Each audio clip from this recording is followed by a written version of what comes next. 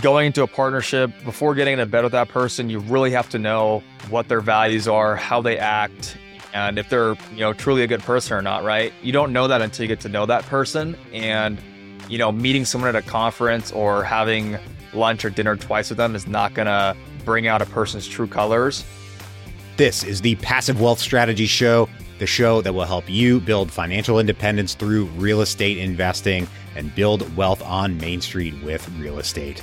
I'm your host, Taylor Lote, and today our guest is Jason Lee.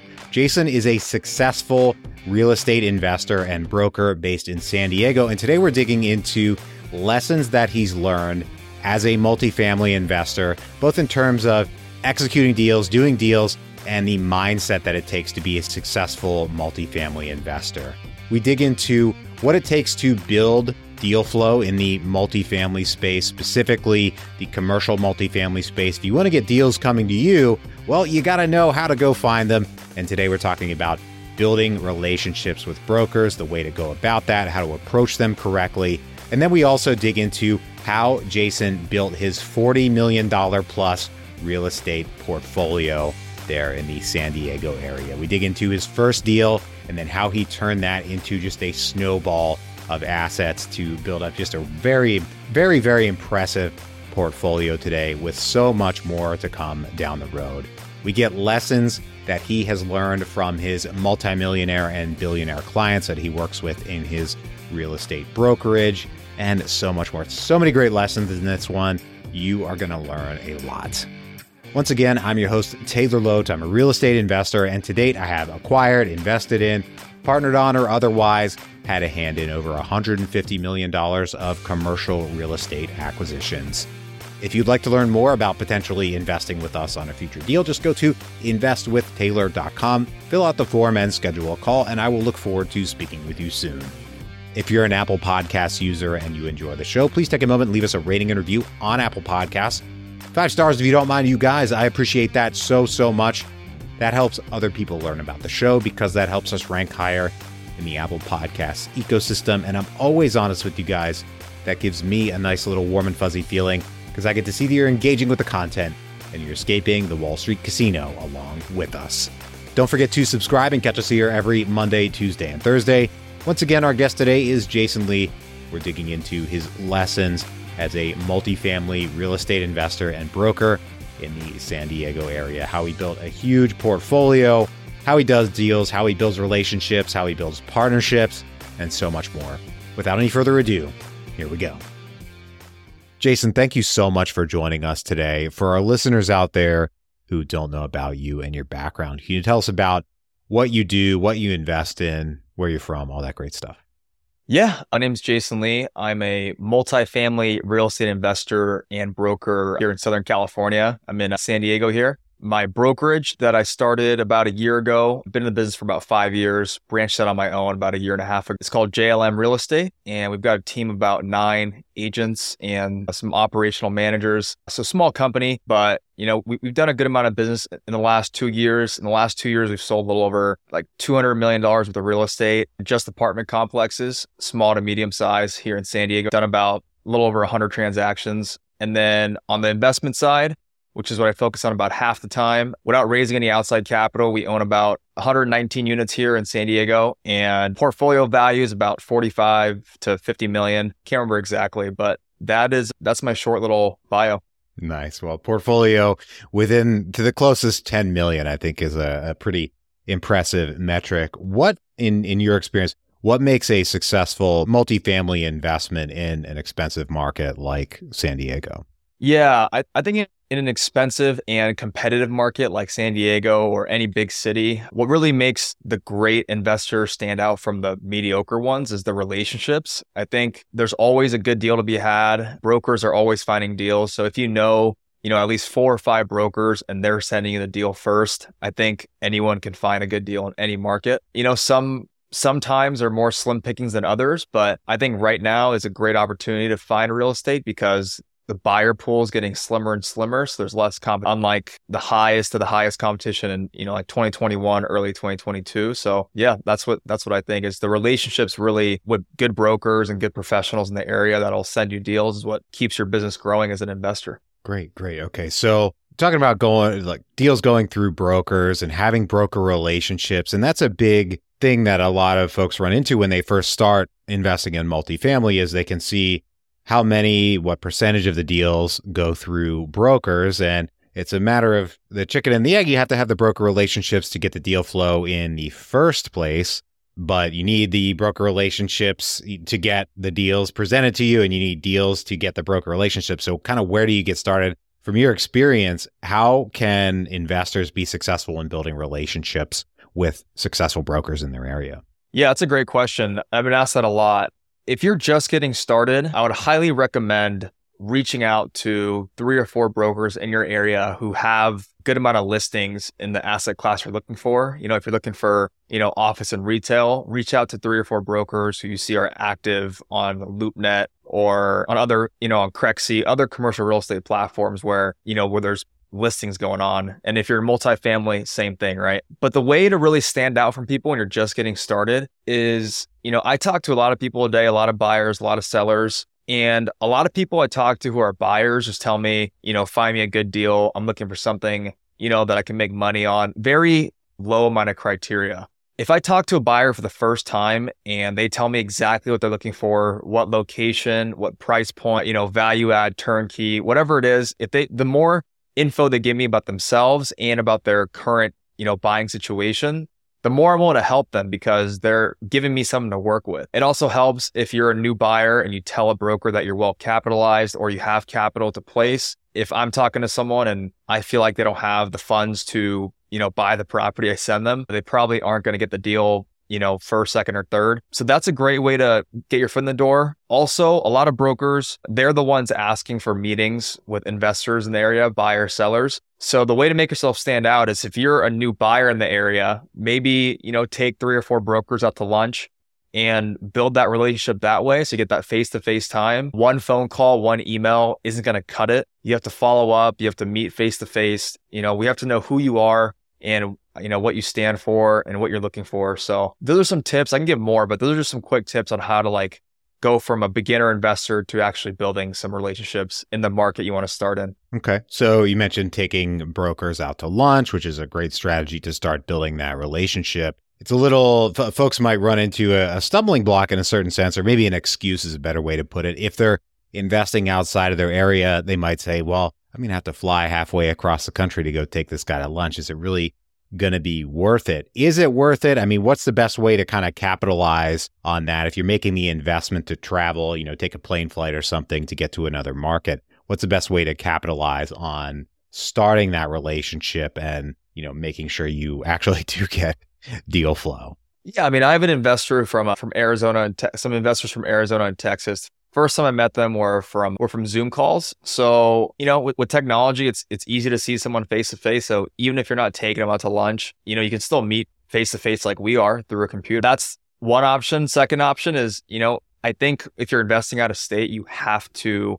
visit the market. You have to meet people who are going to be a part of your team in order to manage your portfolio while you're not in the exact city. So if I'm a California resident, I'm looking to invest in Richmond, Virginia, I better fly out there and meet the potential service providers that can help me, manage my portfolio, like property managers, contractors, potential banks in the area. So while I'm doing that, I'd highly recommend, doing your due diligence and also meeting people that can send you deals, like 2 or 3 brokers while you make a trip out there. So those are 2 ways I've seen it done and can be done if you're looking to invest far away from where you are currently living in.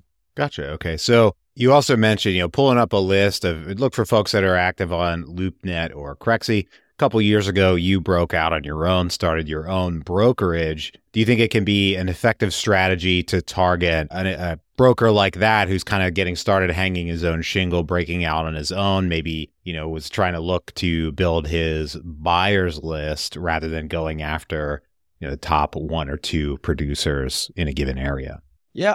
I think it's good to do a mix. People are always looking for, new clients, but I do recommend going for brokers who are still, younger and hungry and active on the phones, because those are the people who are actively talking to people and digging up deals. If you talk to someone who's, about to retire and you want to build a relationship with them, they're not working as much. But I would highly recommend, diversifying who you do talk to of all ages, because even though that older broker who's done great in his or her career might not be working as much now, might be a part-time broker, but they know a lot of older sellers that might be looking to get out, or, asking them for advice. So they're getting clients, old clients calling them, asking them to sell their property.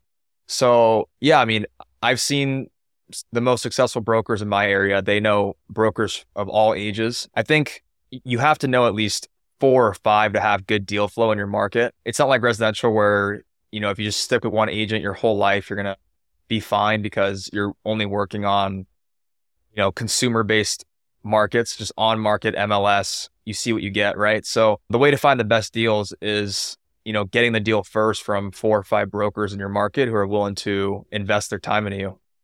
Gotcha. Great. So I think another big shift that folks tend to have to make in the commercial space is when we're going and you're buying a house off of the MLS, we're used to a representative for the seller and a representative for the buyer, realtor for each party. Whereas in the commercial space, that's quite a bit less common. You oftentimes just have a broker working with the seller and that's it. But what's your experience there and opinion on buy side brokers or, representatives? Buy side and commercial? Yeah. My opinion on a buy side broker is, I don't know any people in commercial real estate who are just buy side brokers. Usually most of them, I don't know anyone who just represents buyers, but most people I talk to are talking to sellers, talking to buyers who are friends in my industry. Mm-hmm, mm-hmm. Okay. They're pretty well diversified. So you built an impressive portfolio pretty quickly, especially before you started bringing in outside investor capital. And I'd love to dive into how you did that, of course, the tactics and strategy of building that portfolio, but then also the mindset and mentality that enabled you to achieve that and build that portfolio. So can you walk us through kind of the sticks and stones of the properties themselves, and then we'll dive into the mindset piece of things.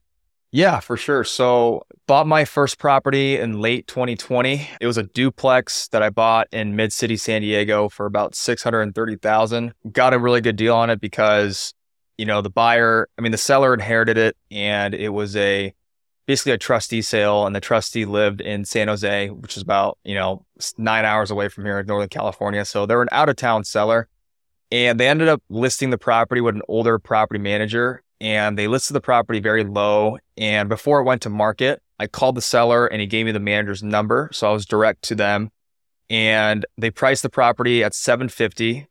And the property basically needed to be rebuilt. Like the foundation was screwed up, plumbing, electrical, all just strips the studs in order to make it habitable. So I got a reduction to, $120K reduction to $630,000. It was a 3-bedroom, 2-bath in the front and a studio in the back, with 2 garages that are freestanding. In California, I don't know about in the East Coast, but in California, there's a big thing going on about ADUs, accessory dwelling units, where you can convert existing inhabitable space into habitable space into legal units. So I turned that duplex into a 4-plex, and it appraised for like 2.2 million, and I was into it for $1 million. So I made over $1 million in equity on that, pulled all my cash out and during that time, I had saved up a lot of commissions from, selling properties. I probably saved about like $1.5 million in commissions from, selling my investors different properties in the area. So I deployed all that money into projects just like that. Like I bought 3 or 4 other 4-plexes where I made, equity on like $800K pops per property, my partner and I. And so, yeah, we bought it 50-50 our own money. And after we bought 6 or 7 properties that were smaller, the following year in 2021, we did a 1031 exchange, took all that equity and bought bigger properties like 10 units, 12 units, an 11 unit by the beach, a 16 unit by San Diego State University. So the whole method we used was buying properties that are off market at a very low valuation compared to market value. And we fixed them up and then we sold them for like double what we bought them for, and then bought bigger properties. That was our whole strategy. Wow. So really rolling things forward. I think a lot of folks, they get scared of doing that first deal. The one they hear a duplex that is, relatively high, relatively expensive, although not for California, but still needed, fully rebuilt on the inside.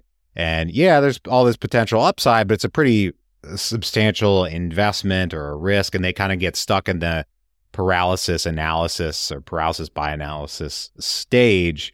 How did you plow through that? Was it your real estate brokerage experience that you'd done before that helped you be comfortable, or like how did you, have the guts to push forward? Yeah, don't get me wrong. I mean, your first investment's your toughest deal because you don't know a lot of things. So as a broker, I had the opportunity to ask my clients on what a good deal was, what a bad deal was. I was always picking their brains on how they built their portfolios because I have, some multimillionaire up to billionaire status clients. So I think picking their brains and understanding how they made money was really helpful to understand. But even when you think you know everything, you're still going to have thoughts in your head that something's not going to work out or this is a bad idea. So I think just being aware of that. And I'll never forget one of my clients told me, like, no matter how good a deal is, some side of your brain is always going to think it's too risky, and you just got to follow your gut and go with it. And I knew I was buying a really good deal. It was priced extremely well compared to market value. So I think just knowing the numbers really well and understanding, if the numbers work or not, instead of being emotional about it, because if you're emotional about it, you're probably going to back out. So if you're more objective about it and you say, if I get this amount of money or this X return, it's a good deal for me. If not, I'm not going to buy it. It's a much better way to go about it than saying, do I feel good enough today to buy this property? Okay. So you mentioned having, clients and contacts who are high net worth, ultra high net worth, and kind of looking at how they made their money and trying to, imitate that or apply that. What did that really mean to you? Did it mean limiting your potential downside while going after strong potential upside, or how did you really apply that to your investing and business strategy? Yeah, one thing I learned that I'll take away for the rest of my life is, the billionaire status clients told me that, they buy in all markets, whether the market's going down or up. They're always buying, always looking for opportunities because no matter what, if you're creative, there's always a good deal in any. And I've seen that to be true so far. Point number 2 that I've seen that I learned from my clients is you have to be a master of the market you're in. So you have to know exactly what properties are selling for, exactly what prices people are buying them for. The easiest way to lose money in real estate is, being the highest comp as a buyer. You want to be the highest sales comp as a seller, not as a buyer. And if you're paying retail value for a property that has no upside to increase in rents or add value to, I've been told it's a bad investment. So I've followed that model. That's not true for everyone. If you buy a property that cash flows day one and it's fully remodeled, it doesn't have much upside, but you don't have to do any work. If you're someone who, makes a lot of money in other industries, you want to place capital and you want to get tax benefits, it's a good way to go. But if you're an operator and you want to grow your portfolio and be an active, general partner kind of person, it's always going to have that value add component if you want to grow quickly. Okay. So that's interesting that the billionaire clients buy in all markets. And I've heard other folks say that as well, but do they change their buying criteria in the worst markets? Do they shift over time? I mean, is that the kind of the fluid part of things? But how do they really apply that philosophy of buying in all markets? Yeah, so the philosophy is actually very simple. So like I stated earlier, they're extremely on top of current sales in the current market. So, let's say at the best of times, things are selling in San Diego for, call it, 400 or 500 a unit in a certain location by the beach. If we look 3 years later, the market went down and now they're selling for, call it 400 a unit. The billionaire will buy in both markets, but they'll make sure to buy below the comps. So he makes sure to buy at least 10 to 20% below the current selling value of other properties. And he makes sure that there's room to increase those rents to make the property worth a lot more than it is today. Okay. And that is buying 10 to 20% below the comps in looking for properties that are undervalued because they need work or they need some kind of repair and getting them to the point where they're valued similar to the market, if I'm getting you right. Yeah, exactly. Okay. So I'm also curious how, we've had interest rates going up for a little while now and changing the market and all of that. I'm curious how a more expensive market like San Diego and what you've seen, how that has shifted over time, if at all. I mean, has there been a downward trend and have things slowed down? How's that changed as rates have gone up? Yeah, it's a great question. Transactions have definitely slowed down. It's kind of a standoff right now between buyers and sellers in our market. Sellers, most sellers are well capitalized. They have very little debt in our market. I know it's different for other, fast growing markets or more volatile markets like Phoenix or Las Vegas, where a lot of inexperienced syndicators took on, bad short-term debt and now, are trying to exit at a 4 cap, but that's not doable anymore. So anyways, in San Diego, it's a little different because it's like a core market, a lot of mom and pop owners who have a ton of equity and a lot of them own the property all cash. So in our market, like you don't see a lot of pain or motivation. That's why San Diego is kind of like a safe haven. It's a very recession resistant market. So right now buyers are looking for those lower prices and hoping that prices go down. But, there's still trade buyers, exchange buyers who are paying, yesterday's prices and sellers are holding firm. So I guess we'll see how it shakes out. But as of right now, and as I've seen it, when this happened, when COVID first hit during the pandemic, the same kind of standoff happened, but sellers obviously won that one. So I guess in San Diego or Southern California, we'll see who wins this little standoff that's going on right now. So in that vein, you were talking about mindset, and I hear a lot of folks today talking about how, the big one's right around the corner. We may be on the brink of the next great recession, so on and so forth. I'm sure you've heard that kind of a thing too. And I don't really want to opine whether that's necessarily going to happen or not. Well, I will say I don't think so, but whatever. Let's say you assume that it is. How do you still kind of keep your head on straight in that market and not be, chicken little, the sky is falling and just afraid of doing anything? How do you, keep pushing forward and keep doing deals? Yeah, I mean, I think the people who try to create fear in the market are the ones who don't even have the chance to buy property. Like usually I've seen that the people who are the most pessimistic, even in an up market or a down market, are the ones who don't have the capacity to actually transact. So like, I saw this video the other day about this guy who's probably doesn't have any properties, hasn't done a deal in his life. And he's saying that the sky is falling and real estate prices are going to crash. If you look at history, I go off data. So if you look at the data, there were several recessions where, the S&P 500, the Dow, they did crash. They did last year as well. And real estate did just fine. Like the only big recession where real estate really, really took a huge hit was 2008 to 2010. But that's because, anyone with a pulse could get a mortgage, in 2004, 5, 6, 7, right? So the debt that are on these properties in residential and commercial are a lot better. Borrowers are a lot more qualified. People have a lot of equity this time around because there was a huge run up these last 3 years or the last, 14 years even, right? I think the people who are saying that, things are going to collapse. I mean, sure, prices might go down 5, 10%. Do I think it's going to be the biggest recession of all time? I think definitely not, just based off the stats and the facts that I look at. Okay. You really also briefly mentioned you had a partner in some of these deals. And I know folks out there, they hear about investors partnering up, finding people to work with. Maybe, one guy provides more of the money, the other guy provides more of the work or the deal, or, whatever, however it's set up.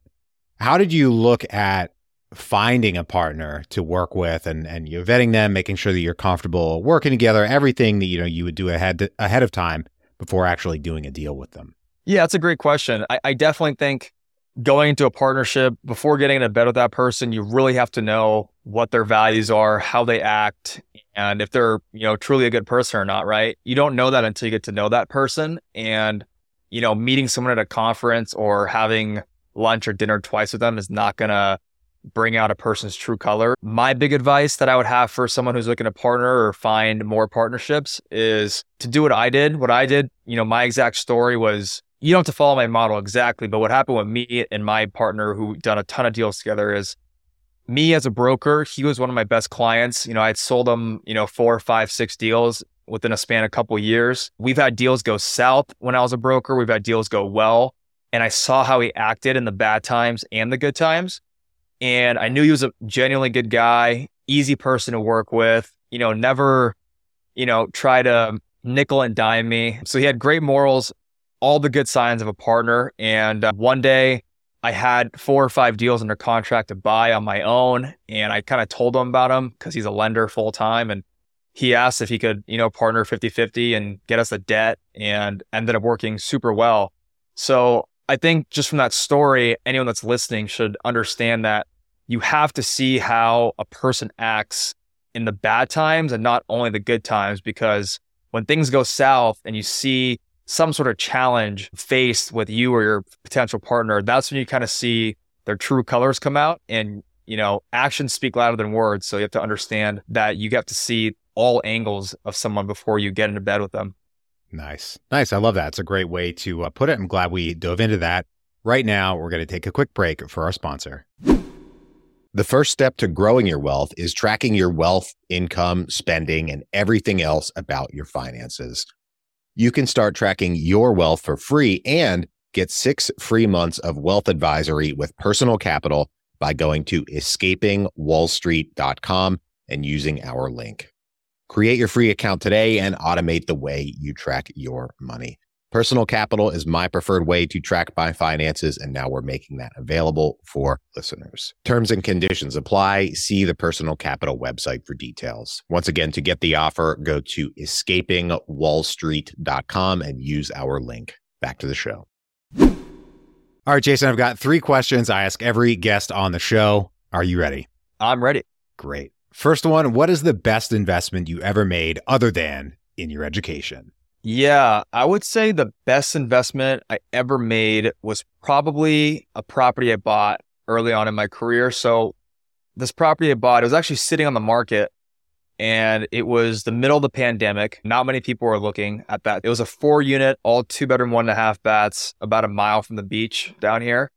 And it was listed for like a little over $1 million, like 1.1 million. And I got under contract at $1.05 million, ended up closing at $975,000.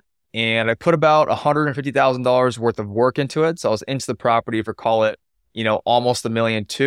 And I sold that property for about $2 million and bought an 11-unit property even closer to the beach. And that was probably the best investment I've ever made so far. Awesome. Wow. So you mentioned a few price reductions in there. How did those price reductions come about? Yeah. So the first one, I made an offer $50K below market and they accepted it. 2 reasons for that. 1, they were very motivated. 2, they didn't have that much interest. They had one other person, but they kind of flaked. So there wasn't much competition. So I kind of got in at a good time when people were still scared of, COVID. And then for the other reason that I got the other price reduction is because the roof had to be completely replaced. It was like a $40,000 job. I had a ton of damage to the wood and mold issues. So that was the reason for the second price reduction during escrow. Wow. Okay, great. So we had the best investment. Now we go to the other side of that coin, the worst investment. What is the worst investment you ever made?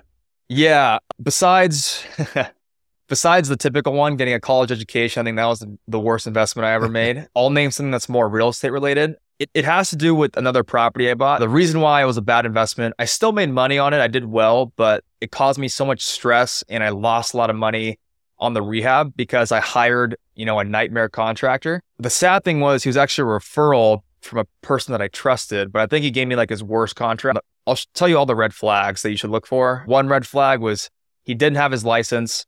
Second red flag, he barely put anything in writing, but I was too dumb to know that you should have everything in writing. And number 3 was, he was a straight up liar. He lied to me about a lot of things during the process. So basically, I gave him a total of about $80,000 and he did about $20,000 worth of work. He kind of like hid a lot of things and said a lot of things to where he told me he was doing more work than he actually was. And I believed him because I was kind of young and dumb at the time, didn't know much about construction. And basically I called him out and said, I'm not giving you any more money until you do more work because we only have, this much left in our contract. And he basically just ghosted me. And I had to basically restart with a new contractor, spend an extra $100,000 because all the work that he did was completely wrong and screwed up in the wrong order. So that was the biggest learning experience and also the worst mistake I ever made in my real estate career. Wow. So were you able to, go to court or something or recover any of that lost money, or was it just a seminar, as sometimes folks will put it, and just lost? Yeah, I tried going after him, but he's not even a U.S. citizen. He lives in Mexico. Yeah, he lives in Tijuana. It's like, 25 minutes from San Diego. So it was tough. Wow. That is a bummer. My favorite question here at the end of the show is, what is the most important lesson you've learned in business and investing? Yeah, I think that one of the most important lessons I learned that I want to talk about is valuing relationships over the money or the commissions or the sale. I think early on in my career, that was the biggest thing holding me back. And once I started focusing on building deeper relationships, putting the client before me, seeing what the seller's looking for instead of just seeing them as a dollar sign, that was the most important switch that I made early in my career that I wish I made earlier. You want to be the guy that has a great reputation, or gal that has a great reputation, that does right by people. And you want to do, 10 to 20 deals with one person instead of doing 10 to 20 deals with 20 people. It's a much easier transaction if you're doing several deals with one person instead of just turning and burning clients. So I would just say put relationships over everything when it comes to any business. Awesome. I love that. That's a great lesson. Jason, I want to thank you so much for joining us today and sharing so many great lessons with us. If folks want to reach out, if they want to get in touch with you, if they want to learn more about what you're up to or anything like that, where can they track you down? Yeah, you can track me down on any of my social media channels, just my full name, Jason Joseph Lee, or you can email me at jason@jlmrealestateinc.com, and I'd be happy to respond and help you with any real estate questions. Awesome. Well, thank you once again for joining us today. To everybody out there, thank you for tuning in. If you're enjoying the show, please leave us a rating and review on Apple Podcasts, 5 stars if you don't mind, you guys. I appreciate that so much. That helps other people learn about the show because that helps us rank higher in the Apple Podcasts ecosystem. And I'm always honest with you guys. That gives me a nice little warm and fuzzy feeling because I get to see that you're engaging with the content and you're escaping the Wall Street casino along with us. Don't forget to subscribe and catch us here every Monday, Tuesday, and Thursday. Right now, I hope you have a great rest of your day, and we'll talk to you on the next one. Bye-bye.